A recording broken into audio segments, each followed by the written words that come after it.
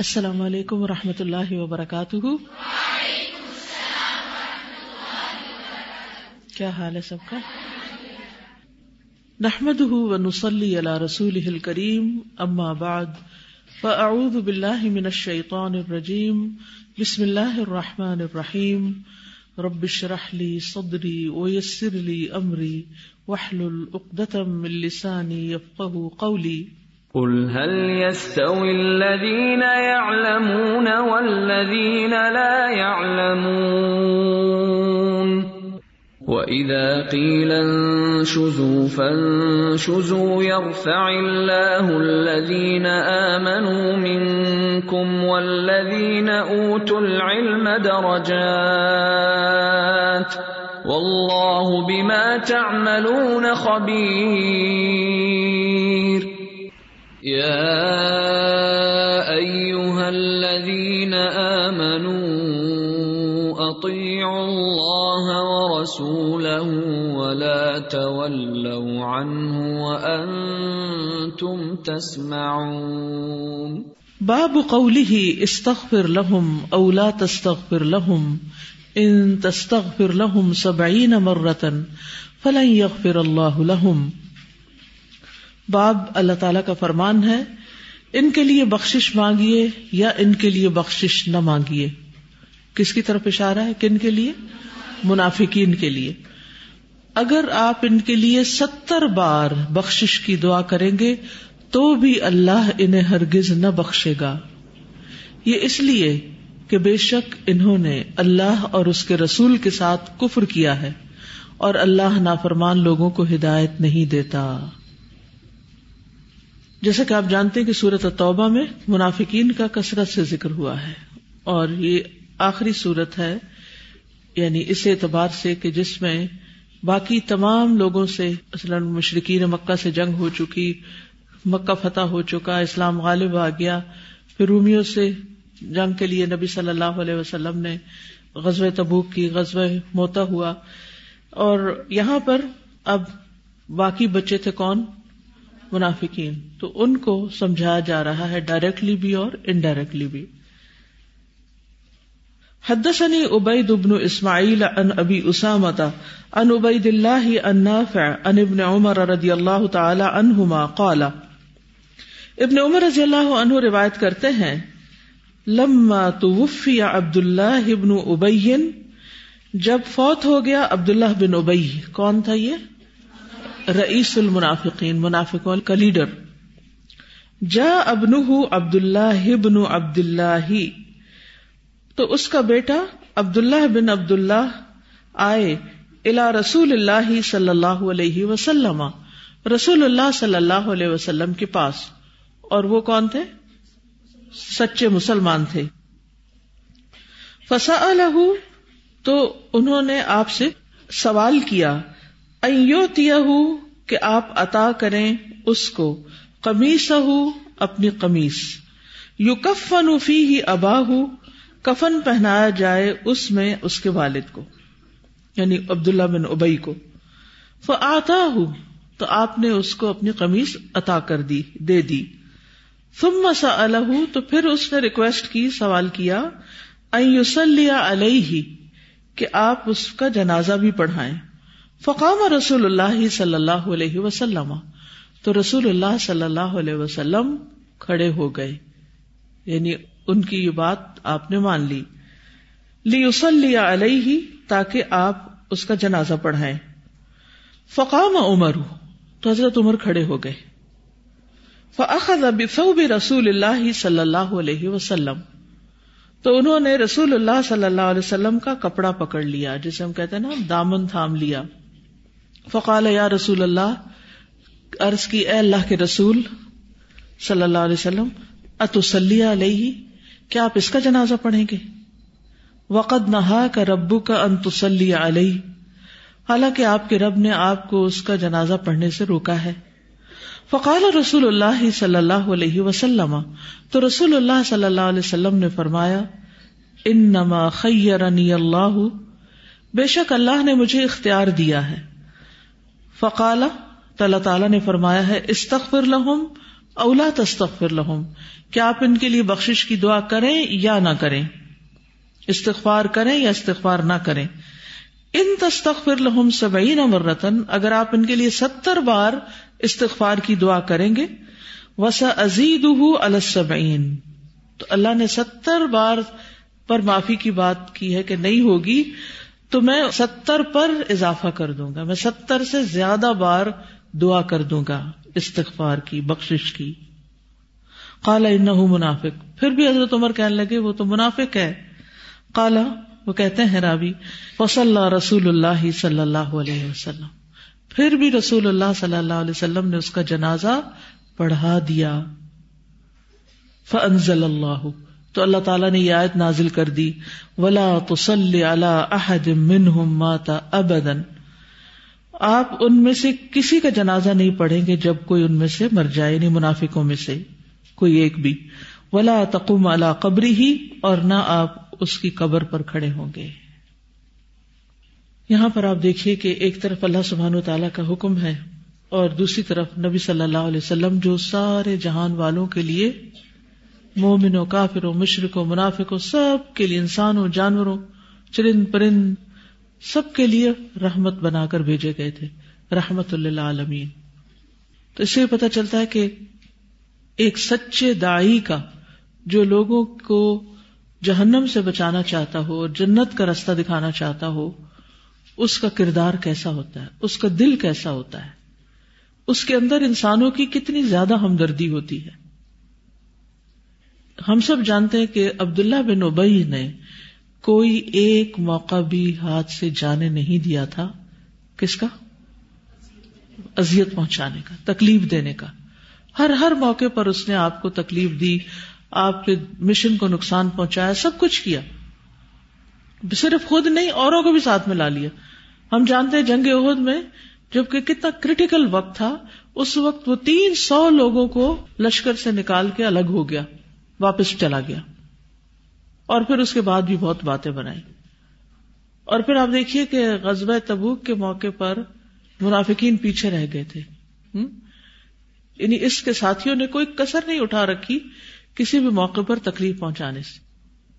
لیکن آپ نے وہ ساری باتیں ایک طرف رکھ دی، آپ نے اپنا قمیص بھی دے دیا اور جنازہ پڑھانے کے لیے بھی کھڑے ہو گئے. یہ حکم بھی آ گیا کہ خاص 70 بار بھی استغفار کریں گے، آپ جنازہ پڑھیں گے بھی تو ان کو فائدہ نہیں. تو آپ نے کہا میں 70 بار سے زیادہ کر دوں گا تاکہ اس کی بخشش ہو جائے، وہ تکلیف میں مبتلا نہ ہو. آج ہم اپنے دلوں کو ٹٹول کر دیکھیں، کیا ہمارے دلوں کے اندر بھی انسانوں کے لیے اتنی ہمدردی ہے؟ اس کا آدھا کیا 10واں 20واں 100واں حصہ بھی. ہمیں تو کوئی ایک دفعہ کچھ کہہ دے تو ہم اس کو معاف کرنے کو تیار نہیں ہوتے، ہم دل سے نہیں بھولتے، اور اس کے ساتھ حسن سلوک، اور پھر اس کے مرنے کے بعد. تو بعض روایات میں آتا ہے کہ جب آپ صلی اللہ علیہ وسلم نے جنازہ پڑھ دیا تو اس کے بعد اس کی قوم کے بے شمار لوگ مسلمان ہو گئے. اب دیکھیے جو اخلاق ہوتا ہے نا، وہ صرف باتیں کرنے سے نہیں ہوتا، اخلاق خاموشی میں ہوتا ہے. جیسے حضرت عمر نے کہا تھا نا کہ ایک اچھا داعی جو ہوتا ہے اس کی دعوت خاموش ہوتی ہے. پوچھا کہ وہ خاموش دعوت کیسے؟ تو کہا اخلاق کے ساتھ. اخلاق، اور اخلاق میں کیا کیا چیزیں آتی ہیں؟ سب سے پہلے تو نرمی آتی، نرمی سے بات کرنا، آہستگی سے بات کرنا، اور پھر دوسرے کی بات سن لینا. یہ اخلاق میں آتا ہے کہ کوئی آپ سے بات کرنا چاہتا ہے، آپ اس کی بات سن لیں. کوئی آپ سے کچھ مانگنے آیا ہے تو حت الوسع، اگر آپ کے پاس ہمت توفیق ہے تو کیا کریں؟ اس کو دے دیں، عطا کر دیں. جیسے آپ دیکھیں کیا نبی صلی اللہ علیہ وسلم کے پاس بہت کپڑے تھے، لیکن اس کے باوجود بھی آپ نے کپڑا دے دیا اس کو. جنازہ پڑھانے کے لیے کہا تو وہ اٹھ کے کھڑے ہو گئے. استغفار کی بات ہوئی تو آپ دیکھیے کسی کے لیے 70 سے زیادہ دفعہ، ہمیں اگر کوئی کہے دعا کرنے کو تو ہم زیادہ زیادہ کتنی دفعہ دعا کر دیں گے؟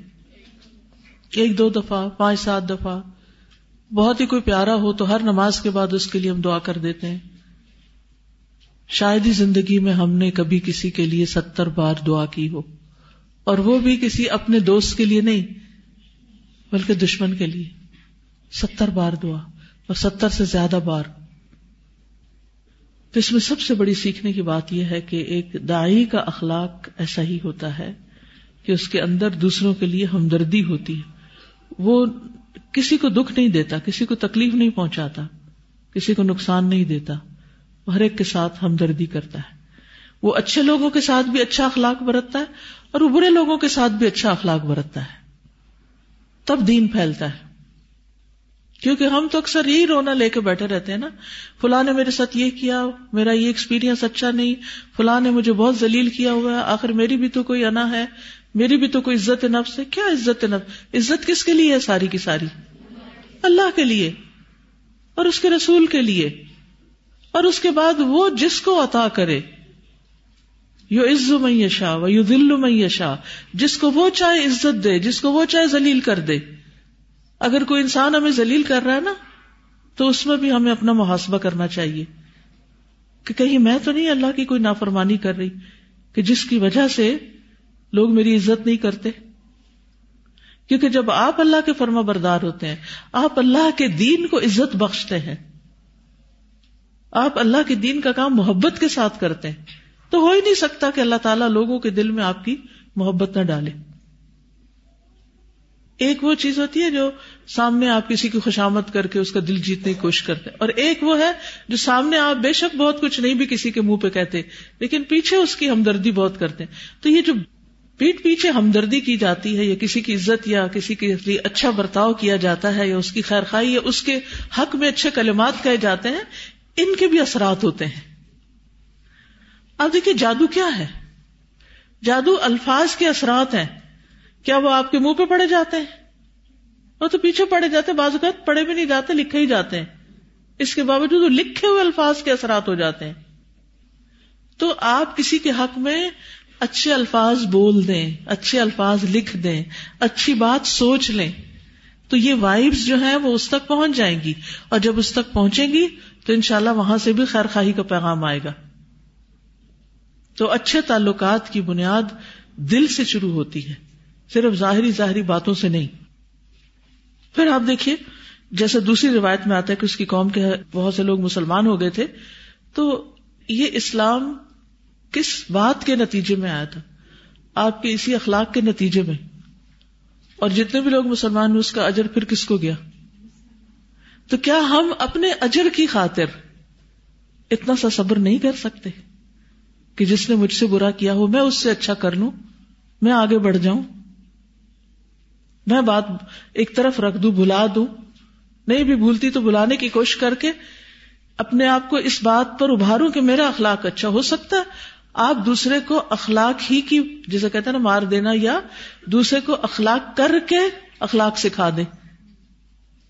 کیونکہ بعض اوقات دوسرے کے اندر نہیں اخلاق ہوتا اور آپ کو شکایت بھی یہ ہوتی کہ اس میں کوئی اخلاق نہیں، لیکن اس کو سکھائے گا کون؟ پھر آپ بھی تو بد اخلاق ہو گئے ساتھ، آپ نے بھی نہیں سکھایا. اگر آپ کو شکایت ہے تو آپ ہی سکھا دیجئے. اور آپ کیسے سکھائیں گے؟ کوئی لیکچر دے کے تو نہیں سکھائیں گے، اچھا اخلاق برت کے ہی سکھائیں گے کہ اچھا اخلاق یہ ہوتا ہے. آخر کب تک کوئی پھر بدتمیزی کرے گا؟ اور اگر کرے گا بھی تو پھر آپ سوچئے کہ ایسے لوگوں کا انجام کیا ہوتا ہے. حدثنا يحيى بن بكير حدثنا الليث عن عقيل وقال غيره حدثني الليث حدثني عقيل عن ابن شهاب قال اخبرني عبيد الله بن عبد الله عن ابن عباس عن عمر بن الخطاب رضی اللہ عنہ. پچھلی حدیث ابن عمر نے روایت کی تھی، اور یہ کون کر رہے ہیں؟ ابن عباس، حضرت عمر سے. انه قال، کہ انہوں نے کہا، لما مات عبد الله بن ابی بن سلول، جب عبداللہ بن ابی بن سلول مر گیا، دعی لہ رسول اللہ صلی اللہ علیہ وسلم، تو رسول اللہ صلی اللہ علیہ وسلم بلائے گئے، لیصلی علیہ، کہ آپ اس کا جنازہ پڑھیں. فلما قام رسول اللہ صلی اللہ علیہ وسلم، تو جب رسول اللہ صلی اللہ علیہ وسلم کھڑے ہوئے، وثبت الیہ، تو میں آپ کی طرف کود پڑا. وثبا کا مطلب ہوتا ہے کودنا، یعنی چپٹ کے آپ تک پہنچ گیا، یعنی سب پھلانگتا ہوا ایک دم آپ تک پہنچا. فقلت، تو میں نے کہا، یا رسول اللہ، اے اللہ کے رسول، اتصلی علی ابن ابی، کیا آپ ابن ابی پر نماز پڑھیں گے، جنازہ اس کا پڑھیں گے؟ وقد قال یوم کذا کذا وکذا، اس نے فلاں دن یہ اور یہ اور یہ کہا تھا.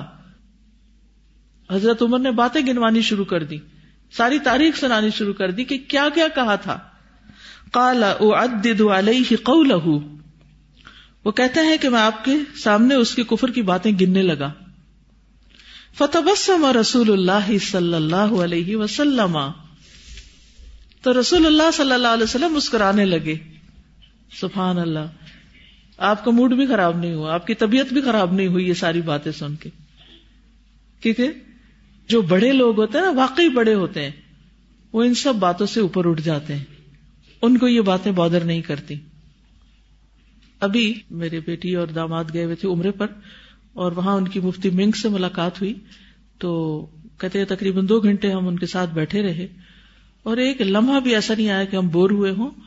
اور ہم ان سے یہ پوچھ رہے تھے کہ لوگ جب آپ کو کرٹیسائز کرتے ہیں تو آپ کا طرز عمل کیا ہوتا ہے. کہتے مجھے اتنا رتی بھر بھی بادر نہیں کرتا، بادر کرتا ہی نہیں، کیونکہ لوگ غلط باتیں کرتے ہیں نا، اور جو غلط باتیں ہوتی ہیں ان پر غصہ کرنے کی ضرورت کیا ہے، وہ تو ہے ہی غلط. اور جو جھوٹ ہوتا ہے اور جو غلط بات ہوتی ہے اس کے کوئی پاؤں نہیں ہوتے، وہ تھوڑی دیر کے لیے خوب دھواں دھواں ہو جاتا ہے، سب لوگوں کی آنکھیں دھندلا جاتی ہیں اور وہ حق نہیں دیکھ پاتے. لیکن دھواں ٹھہرتا تھوڑی. آپ دیکھیے دھوئیں کا انجام کیا ہوتا ہے، کہیں پکڑ کے رکھ سکتے ہیں دھوئیں کو؟ نہیں، دھوئیں کو توڑ ہی جانا ہے. تو اس لیے اگر آپ زندگی میں کامیاب ہونا چاہتے ہیں تو لوگوں کی تنقید پہ ایک کان نہ دھریں، ادھر سے آئے ادھر سے ختم. اور یہ اپنے آپ سے پوچھیں، میں کون ہوں، میں کیا کرتی ہوں، کیا میں ایسی ہوں؟ اگر ہوں تو مجھے اپنی اصلاح کر لینی چاہیے، اور اگر میں نہیں تو مجھے پرواہ ہی نہیں کرنی چاہیے. پرواہ نہیں، یعنی کہ یہ اپنا تکیہ کلام بنا لے، پرواہ نہیں. ٹھیک ہے. ایک بزرگ خاتون تھی دبئی میں، میری ان سے ملاقات ہوتی تھی کبھی کبھی. ماشاءاللہ بہت ہی اچھے اخلاق کی. بزرگوں کے پاس بیٹھنے سے نا انسان بعض اوقات بڑی اچھی اچھی باتیں بھی سیکھ لیتا ہے. تو ان کے بہت سارے بچے، پوتیاں، نواسے، بہوئے، کافی ان کے آل اولاد. تو ان کا طریقہ یہ تھا کہ ہر جمعرات کو سارا خاندان ایک جگہ اکٹھا ہوتا. تو جب مجھے ملنا ہوتا تھا تو میں جمعرات کو ان سے ملتی تھی کہ ان کے بہانے پر اور بھی سب سے ملاقات ہو جائے گی. تو کوئی ایک آ کے کوئی بات سنا رہا ہے، کوئی دوسرا آ کے کچھ، تو ہر بات کے جواب میں کہتی پرواہ نہیں، پرواہ نہیں. تو میں نے کہا کہ بزرگ تو ہر بات کی اتنی پرواہ کرتے ہیں کہ بیمار ہو جاتے ہیں پرواہ کر کر کے. ہمارے بزرگ عموماً بچوں کے معاملات میں پریشان رہتے ہیں. تو اپنی حفاظت کرنی چاہیے نا، کہ جیسے ناک پہ مکھی بیٹھی تو پرواہ نہیں، ہٹا دو اس کو، بات ختم، اڑا دو اس کو. تو یہ انسان کے اپنے حق میں بھی فائدہ دیتا ہے اور پھر دین کے لیے بہت فائدہ مند ہوتی ہے یہ بات. تو نبی صلی اللہ علیہ وسلم مسکرا دیے. سبحان اللہ، کیا اخلاق ہے. وقالا، اور فرمانے لگے، اخر انی یا عمر، اے عمر ذرا مجھے چھوڑ دو، یعنی مجھ سے تاخیر کرو، ہٹ جاؤ. فلما اکثرت علیہ، پھر میں نے جب آپ پہ بہت کثرت کر دی، یعنی میں نے چھوڑا ہی نہیں، بار بار دہراتا رہا. قال انی خیرت فاخترت، تو آپ نے فرمایا کہ مجھے اختیار دیا گیا تو میں نے وہ اختیار لے لیا ہے. لو اعلم انی ان زدت علی 70 یغفر له لزدت علیہا، اگر میں یہ جانتا یا میں جانوں کہ 70 بار سے زیادہ دعا کرنے میں اس کی بخشش ہوگی تو میں 70 بار سے زیادہ اس کے لیے دعا کروں. قال، وہ کہتے ہیں، فصلی علیہ رسول اللہ صلی اللہ علیہ وسلم، تو رسول اللہ صلی اللہ علیہ وسلم نے اس پر جنازہ پڑھا. ثم انصرف، پھر آپ نماز پڑھ کے لوٹے. فلم یمکث الا یسیرا، تھوڑی ہی دیر ٹھہرے تھے، یعنی آپ نے جنازہ پڑھا ہی تھا، ابھی وہاں سے ہٹے ہی تھے تو کیا ہوا، حتی نزلت الآیتان من براء، یہاں تک کہ سورۃ براء کی 2 آیتیں نازل ہو گئیں. ولا تصلی علی احد منہم مات ابدا، آپ ان میں سے کسی کا بھی جنازہ نہیں پڑھیں جو مر جائے کبھی بھی. الی قولہ وہم فاسقون، وہم فاسقون تک آیت نازل ہوئی. قال وہ کہتے ہیں فعجبت بعد، حضرت عمر کہتے ہیں مجھے بعد میں تعجب ہوا من جرأتی علی رسول اللہ صلی اللہ علیہ وسلم، رسول اللہ صلی اللہ علیہ وسلم پر اپنی جرأت کا، کہ میں نے کیسے اتنا اصرار کر لیا، کیسے اتنی دفعہ آپ کو روک دیا.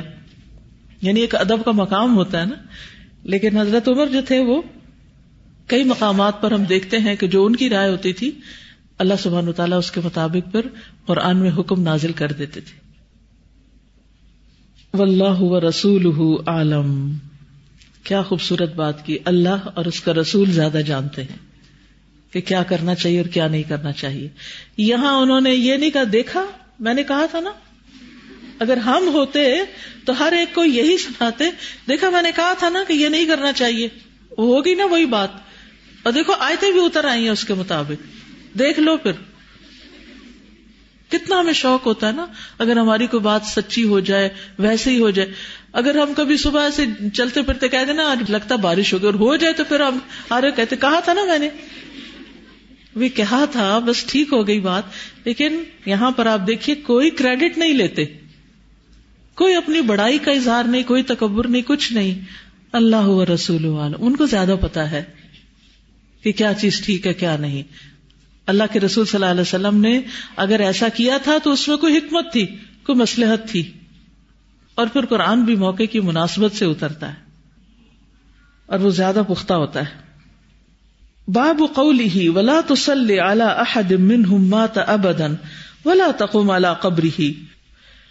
اللہ سبحانہ وتعالیٰ کا فرمان ہے اور نہ آپ جنازہ پڑھیے ان میں سے کسی ایک کا جو مر جائے کبھی بھی، اور نہ آپ اس کی قبر پر کھڑے ہوں. حدثني ابراہیم ابن المنذر حدثنا انس بن ایاز عن عبید اللہ النافع عن ابن عمر رضی اللہ عنہما انہ قال، ابن عمر رضی اللہ عنہما کہتے ہیں لما توفی عبد اللہ بن ابی، جب عبداللہ بن ابی فوت ہو گیا، جاء ابنہ عبداللہ بن عبداللہ، تو اس کا بیٹا عبداللہ بن عبداللہ آیا الی رسول اللہ صلی اللہ علیہ وسلم، رسول اللہ صلی اللہ علیہ وسلم کے پاس. فاعطاہ قمیصہ، تو آپ نے اس کو اپنی قمیص عطا کی. وامرہ ان یکفنہ فیہ، اور اس کو حکم دیا کہ وہ اس کو اس قمیص میں ہی کفن دے. ثم قام یصلی علیہ، پھر کھڑے ہوئے اس پر نماز پڑھنے. فاخذ عمر بن الخطاب بثوبہ، تو عمر بن خطاب نے آپ کا کپڑا پکڑ لیا. فقال تصلی علیہ وہو منافق، کہنے لگے آپ اس پہ نماز پڑھ رہے ہیں، وہ تو منافق ہے. وقد نہاک اللہ ان تستغفر لہم، اللہ نے آپ کو روکا ہے کہ آپ ان کے لیے استغفار کریں، یعنی استغفار کرنے سے روکا ہے. قال انما خیرنی اللہ، تو آپ نے فرمایا کہ بے شک اللہ نے مجھے اختیار دیا ہے. او اخبرنی اللہ، یا اللہ نے مجھے خبر دی ہے. فقال استغفر لهم او لا تستغفر لهم ان تستغفر لهم 70 مرة فلن يغفر الله لهم. اچھا، اگر ہمیں اس طرح کی کسی آیت سے کوئی حکم نکالنا ہو، دونوں معنی نکل رہے ہیں نا یہاں.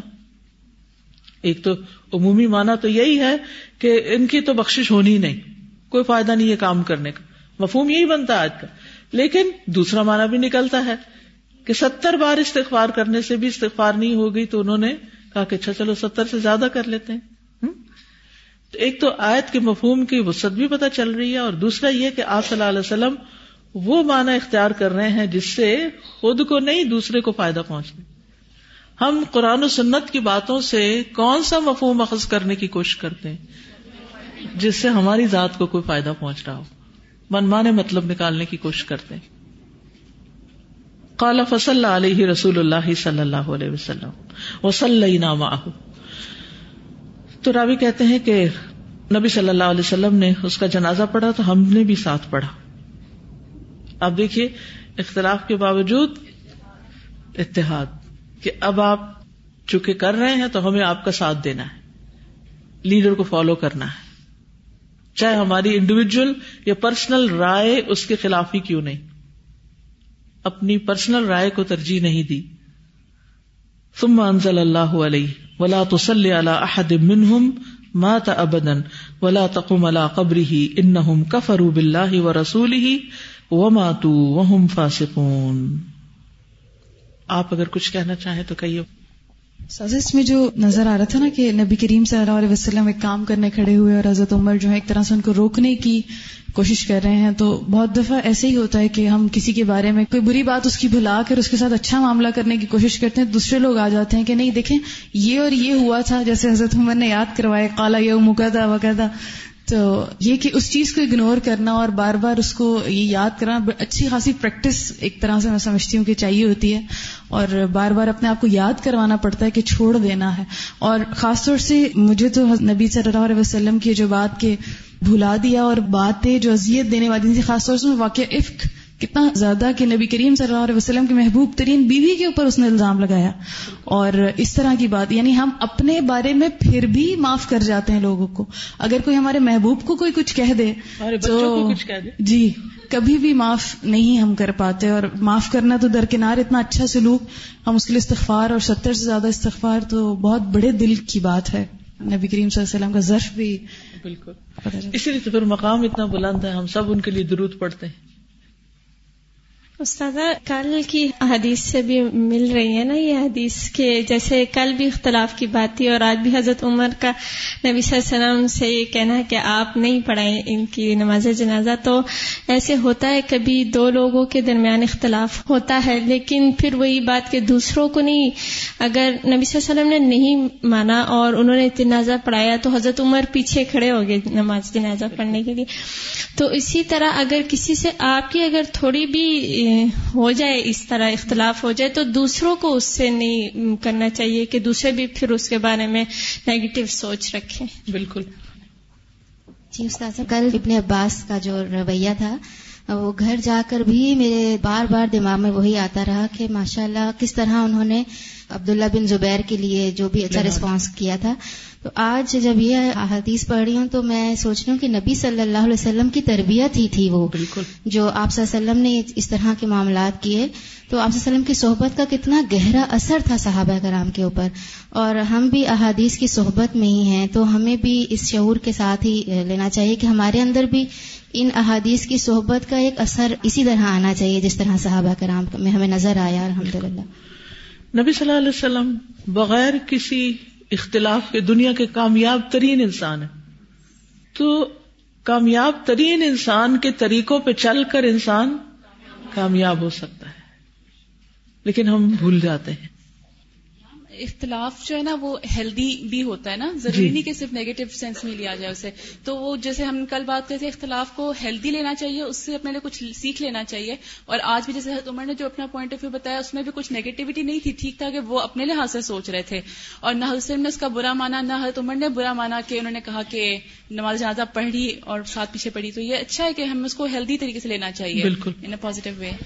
لیکن ہیلدی وہی لے سکتا ہے جس کا دل بڑا ہو. پھر بات وہی دلوں کی وسعت کی ہے، بڑے دل والوں کی ہے، اور بڑے لوگوں کے دل بڑے ہوتے ہیں. جی سادہ سم ٹائم ایسے لوگ ہوتے ہیں نا جن کو کبھی بھی کچھ اچھا نہیں لگ رہا ہوتا، like who will always find a problem in what you are doing نا. تو اس ٹائم اگر ہم ان کو لائک ایک پازیٹیو وے کے ساتھ اپنا بیہیویئر شو کریں گے تو ایک ٹائم ایسا آتا ہے کہ وہ اپنی اس عادت کو بدلتے ضرور ہیں کہ ہم جو بھی کر رہے ہیں ان کو کوئی فرق نہیں پڑ رہا، تو ہم کیوں بار بار کرٹیسائز کر کر کے خود ہی کڑتے جائیں. بالکل. استاذہ ایک تو یہ آیت سمجھ میں آئی کہ انک لعلی خلق عظیم، کہ کتنا عظیم تھا. دوسری یہ کہ جو آپ نے کہا کہ پرواہ نہیں کو تکیہ کلام بنا لیں، تو میں سوچ رہی تھی ہاؤ کم. ایک تو یہ کہ زندگی کا کوئی مقصد ہو اس کے لیے، کیونکہ میں اپنے آپ کو ایسے ہی انالیسس کرتی ہوں کہ کیا یہ بات میری زندگی کے مقصد سے ریلیٹ کرتی ہے، اگر نہیں تو آئی ڈونٹ کیئر. اور دوسرے کہ حب الدنیا رأس کل خطیئۃ، تو اس سے ہم اوپر اٹھیں. استاذہ حضرت عمر جو تھے وہ کہتے ہیں کہ یہ گنوا رہے تھے کہ یہ بھی کیا اس نے اور یہ بھی کیا، اور آپ صلی اللہ علیہ وسلم نے تبسم فرمایا. تو یہاں پہ بڑی ڈیپ بات ہے کہ آپ صلی اللہ علیہ وسلم، اب اس سے پتہ چلتا ہے کہ آپ کو بہت کچھ پتا تھا کہ یہ سب کچھ میں جانتا ہوں کہ یہ بھی اس نے کیا، ایسا بھی کیا، لیکن اس کے پیچھے کیا ہے بہت بڑا مقصد ہے. وہ جیسے آپ بتا رہے ہیں کہ تم لوگوں کو نہیں پتا، وہ میں ہی سمجھتا ہوں. اور اسی لیے حضرت عمر بھی اعتماد سے کہتے ہیں اللہ و رسولہ عالم، السلام علیکم ورحمۃ اللہ وبرکاتہ. استاذہ میں یہ جب سن رہی تھی کہ انہوں نے اختلاف کیا حضرت عمر نے اور نبی صلی اللہ علیہ وسلم نے باوجود اختلاف کے ان کی نماز جنازہ پڑھائی جبکہ ان کا کردار اتنا اچھا نہیں تھا, ہر لمحے پہ انہوں نے بہت ساری کیا کہتے ہیں مسلمانوں کے خلاف کی. تو میں یہ سوچ رہی کہ جب تک ہم یہ چیزیں سنتے نہیں ہیں تو ہم اپنے اندر سے بھی وہ نیگیٹو پوائنٹس نہیں نکال سکتے, کیونکہ ہم ہر وقت اپنے آپ کو پازیٹیو سمجھتے ہیں. ہم سمجھتے ہیں کہ ہم جو کر رہے ہیں وہ صحیح ہے, جو دوسرا ہمیں پوائنٹ آؤٹ کرا رہا ہے شاید وہ غلط ہے. ٹھیک ہے, اور اسی لیے پھر ہم اس کے اوپر ناراض بھی ہوتے ہیں. اگر ہم انہی اختلافات کے ساتھ ہم اپنے آپ کو چیک کریں تو ہمارے اندر بہت ساری غلطیاں ہیں. تو مجھے ابھی بھی احساس ہو رہا تھا میں گھر سے آتے ہوئے کیا کام کر رہی تھی یا میں کسی کے ساتھ کیسے بات کر رہی تھی, تو وہ مجھے اپنے اوپر یعنی کہ میں اپنا محاسبہ کرنے کا موقع ملتا ہے. بالکل کہ میں اپنا محاسبہ, جب تک ہم یہ قرآن مجید نہیں سنیں گے, حدیث نہیں سنیں گے, ہم اپنا محاسبہ نہیں کر سکتے. یعنی قرآن کے ساتھ ساتھ سنت کا جب تک مطالعہ نہ ہو تو دین مکمل نہیں ہوتا. السلام علیکم ورحمۃ اللہ وبرکاتہ. سزا جی, میں اس حدیث کو پڑھ کے یہ سوچ رہی تھی کہ کتنی خیر خواہی ہے, تمام انبیاء میں کتنی خیر خواہی تھی. حضرت نوح کو سوچ رہی تھی, حضرت عیسیٰ کو, حضرت موسیٰ کو, کہ ان کی لوگوں کے لیے کتنی خیر خواہی تھی. اور آپ صلی اللہ علیہ وسلم نے تو انتہائی کر دی خیر خواہی کی کہ طائف میں بھی پتھر کھا رہے ہیں کہ کوئی سیکھ جائے, اور استغفار کریں 70 سے بھی زیادہ مرتبہ. آج کل تو ہم اپنے ساتھ بھی خیر خواہی نہیں کرتے ہیں کہ اپنے لیے بھی 70 دفعہ نہیں کرتے ہیں, وہ لوگوں کے لیے 70 سے بھی زائد کر رہے ہیں. تو آج کل ہمارے اندر اتنا نہیں ہے کہ ہم لوگ اپنے لیے بھی کر لیں. سبحان اللہ.